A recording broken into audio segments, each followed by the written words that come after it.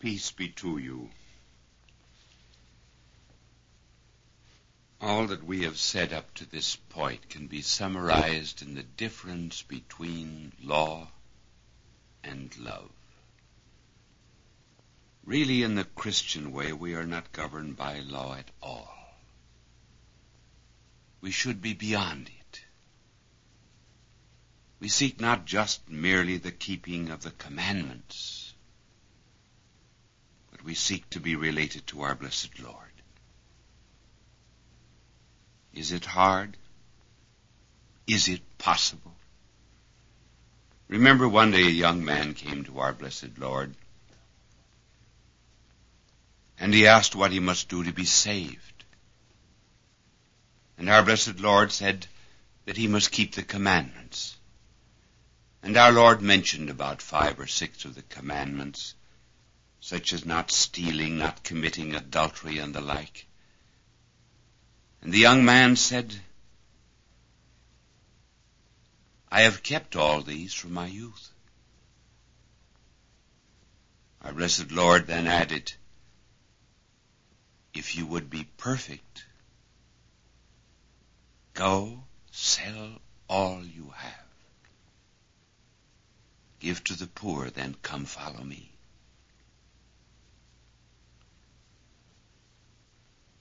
The young man left our Lord. He went away sad because he had great possessions. The apostles were troubled about this. After all, must everybody sell everything that he has to follow our Lord? So they said, who then can be saved? And our Lord answered that it is not possible with men alone, that is to say, by our own human power we cannot. But it is possible with God. All things are possible with God. We have His grace. Is Christianity hard, therefore? In a certain sense, it is hard from a worldly point of view. But it gives such inner peace and joy that those who obey the law of love of our blessed Lord find it very easy. Really, when we understand the full import of the law of our blessed Lord, we find it to be this. Our Lord is saying, give me all of you. I do not want just so much of your time, so many hours a day, so much of your money, or so much of your work. I want you. I have not come to torment this natural self of yours. I've come to kill it. No half measures are any good. I do not want to cut off a branch here and a branch there. I want to have this whole tree of the natural man cut down. I do not wish just to drill a tooth or crown it. If it's bad, I want it out. So he says, give me your whole self. Is that a loss? No, because he said, I will give you a new self. I will give you myself. My own will shall become yours. The trouble with us when we hear the law of our blessed Lord is that we are trying to remain what we are and at the same time to keep a reasonable amount of peace. We want to be what we call good. We want our heart and our mind to go one way Maybe it's after money, maybe it's after pleasure, maybe it's after social prestige. And at the same time, we do want to behave honestly and chastely and to keep the commandments. Now that is exactly what our blessed Lord said that we were not to do. He said a thistle cannot produce a fig. And if I am a field that contains nothing but grass seed, I cannot produce wheat. If I want to produce wheat, the change has to go deep, down below the surface. I have to be plowed up and to be resown.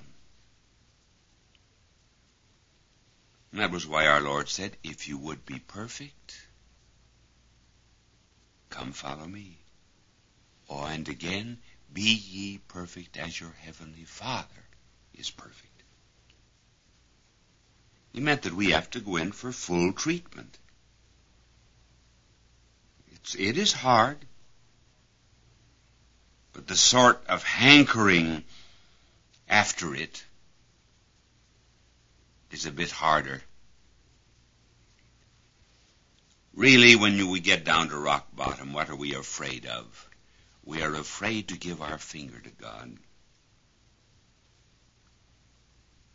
because we fear that he may take our hand. So we have little secret gardens back in our heart that we tend. The fruit is not his. It's ours. We wall it off from him. Sometimes a petty sin or vice or selfishness, whatever it happens to be. We do not get the full joy of being a Christian. It's very hard for an egg, for example, to turn into a bird.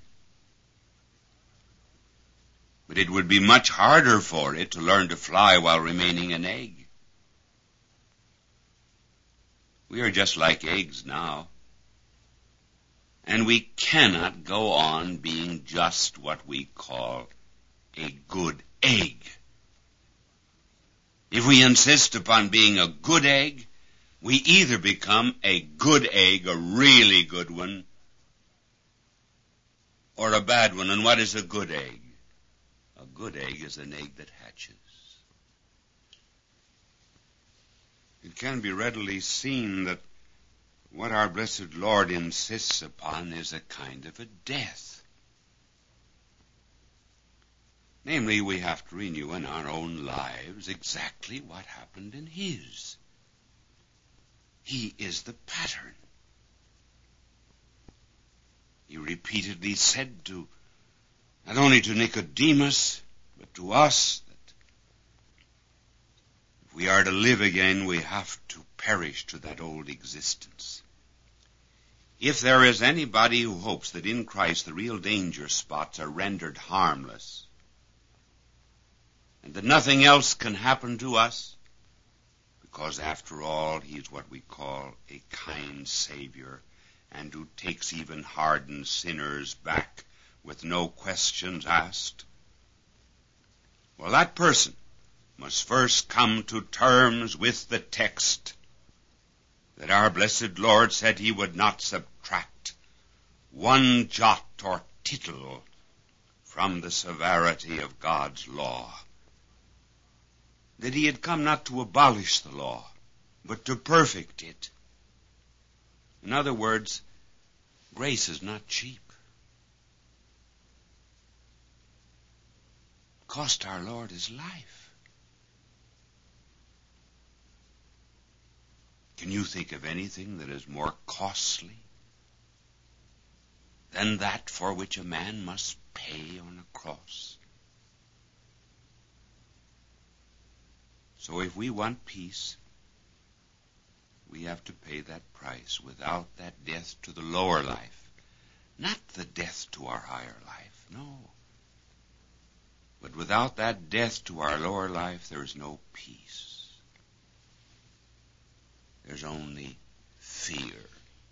And we live just a kind of a half existence. Remember, our blessed Lord said that he who wills to do the will of the Father in heaven will know whether the teaching is from God. By this he means one of the reasons there are agnostics and skeptics is because they're not keeping the law of God. We know his will. We will understand his doctrine.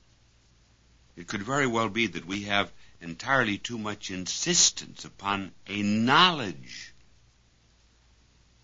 of Christian doctrine and not enough insistence on the doing. Our blessed Lord never said that if you know my doctrine, you will do my will. But he did say that if you do my will, you will know my doctrine.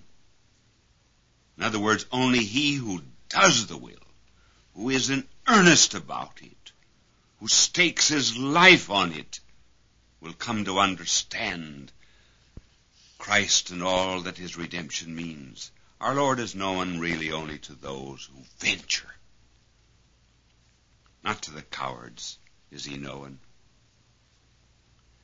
Now at first, our blessed Lord is always a disturber. When you are still living in the natural order, he seems to irritate you. You're dealing with a God who seems to be leading you into a kind of a crucifixion.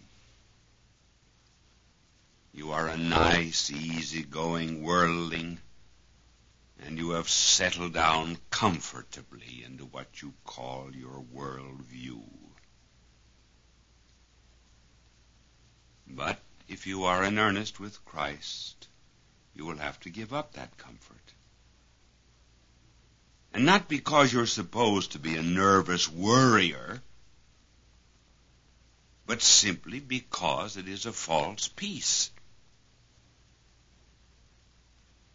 The first advent, therefore, of Christ into our lives is actually that of one who upsets us. But then once we give ourselves to him, he becomes our defender. Before we have Christ, our heart accuses us. We are unhappy with half measures. Then after we give ourselves to our Lord and his law of love, then our heart is at peace and Christ becomes our defender. His attitude completely changes once we have changed ours. This is just another way of putting the difference between commandments and love. Commandments only restrain me. We see them as hurdles and obstacles in the way of life. And those who live by the commandments ask, how far can I go? What is the limit? How close can I get to the abyss without tumbling in? Is it a mortal sin? This is not the way of love. It's not the way of peace. It is the old Adam that is within me that talks this way about commands. So when I merely obey commands, I am never there as a whole person, but perhaps at most only with the better half of myself, and the other half remains in opposition. That's the psychological state of everyone who obeys a command. Never the whole heart. But when I love, I am a whole person. For love is a movement of my whole self.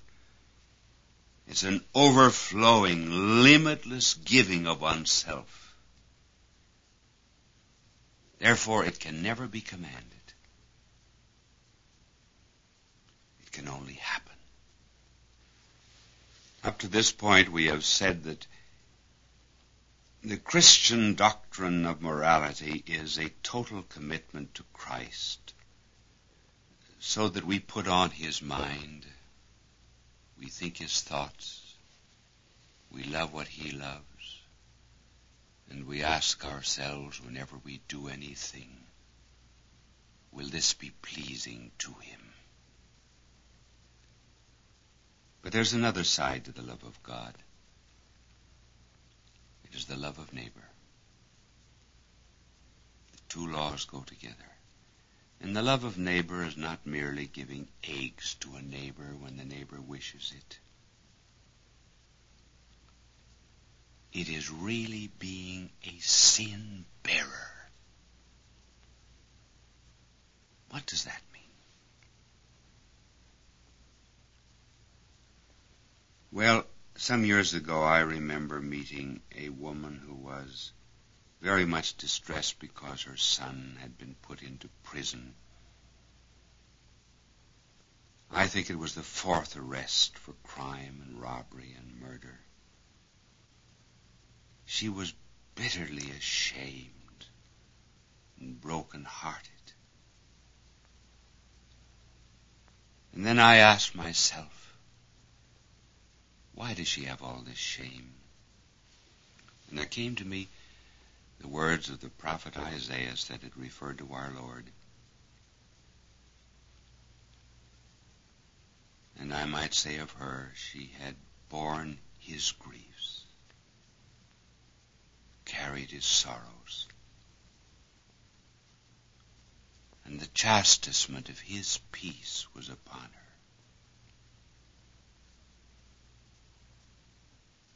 And it would only be by her stripes that he would be healed. This good mother had very few sins in her life, certainly no serious sins. And yet love made her exceedingly sinful for his sake. So immediately the mystery cleared up. The love which a woman can put out for her son,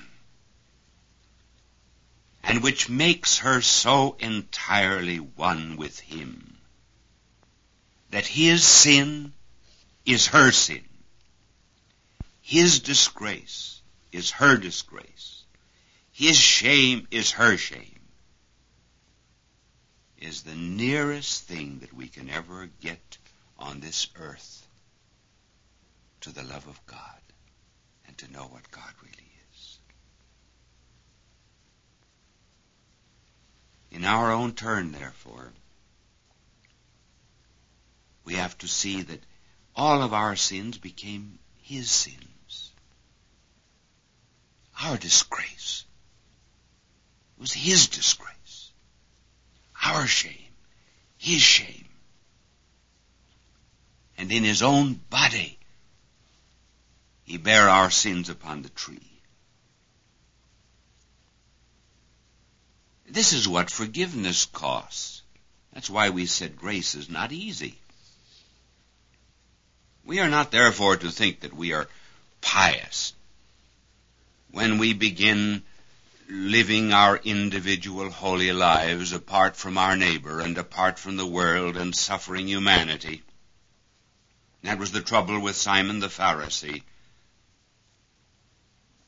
The sinful woman came into the house and poured out ointment upon the feet of our blessed Lord. Simon was scandalized. He wanted no contact with anyone that was sinful. He was only concerned about keeping the law just for himself and maybe his own false inner peace. And our blessed Lord said to Simon, "Do you see this woman? Do you understand her? Her sins are part of the sins of the world." And then he went on to say that he was taking on her sins in the pouring of the ointment was a preparation for his crucifixion and his burial. She was forgiven much, and forgiveness costs an awful lot. Forgiveness is love in action, and love means sin-bearing. Forgiveness can only be accomplished by sin-bearing, and sin-bearing means a cross. It means that to God, and it must mean that to us.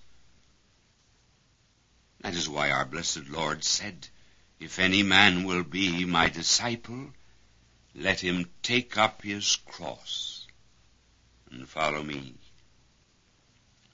The meaning of the cross is love bearing the sin of the beloved because of oneness with him.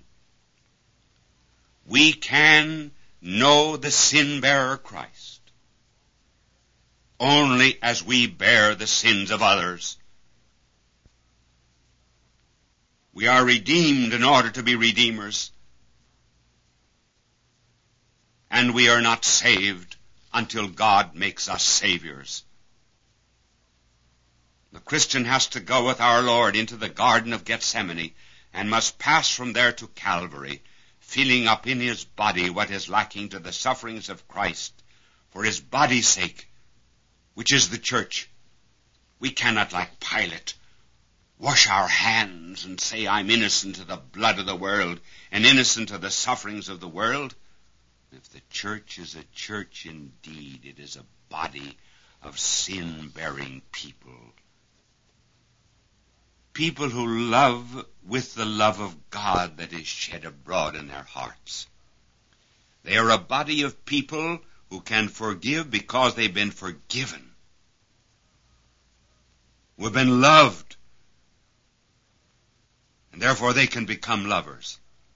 Unless the Church of Christ is by love so united with the whole of mankind that the sin of the world is the sin of the church, the disgrace of the world is the disgrace of the church, the shame of the world, the shame of the church, the poverty of the world, the poverty of the church, then it is no church at all. The church is not and never can be an end in itself. It is a means of salvation for the world. Not just our own sanctification. We cannot save ourselves alone.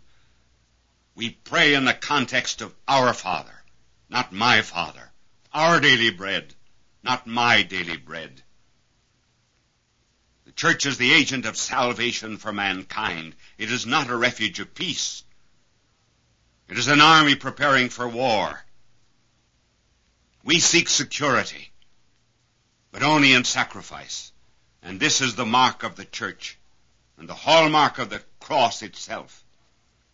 And if the sin of our modern slums and the degradation that they cause, if the sin of our overcrowded, rotten houses and the ugliness and vice they bring, if the sin of unemployment with the damnation of body and soul that it means to men and women, if the sin of the heartless, thoughtless luxury at one end, standing out against the squalid and degrading poverty of Africa and Asia and Latin America at the other, if the sin of commercial trickery and dishonesty and the wholesale defrauding of the poor, if the sin of prostitution and the murder of women and children by disease, and if the sin of war, the very sins which is but the bursting and the festering of all the filth that the others have bred in years of miscalled peace, if all of that is not laid upon the church as a burden, and upon us as members of the church, and if we do not feel it, we are not worthy members of the church. We have missed our vocation. This is Christian morality. Not just the keeping of the commandments. It's love. It's total commitment. and it's taking upon ourselves the sins of others. This is the new law. Love God. Love your neighbor.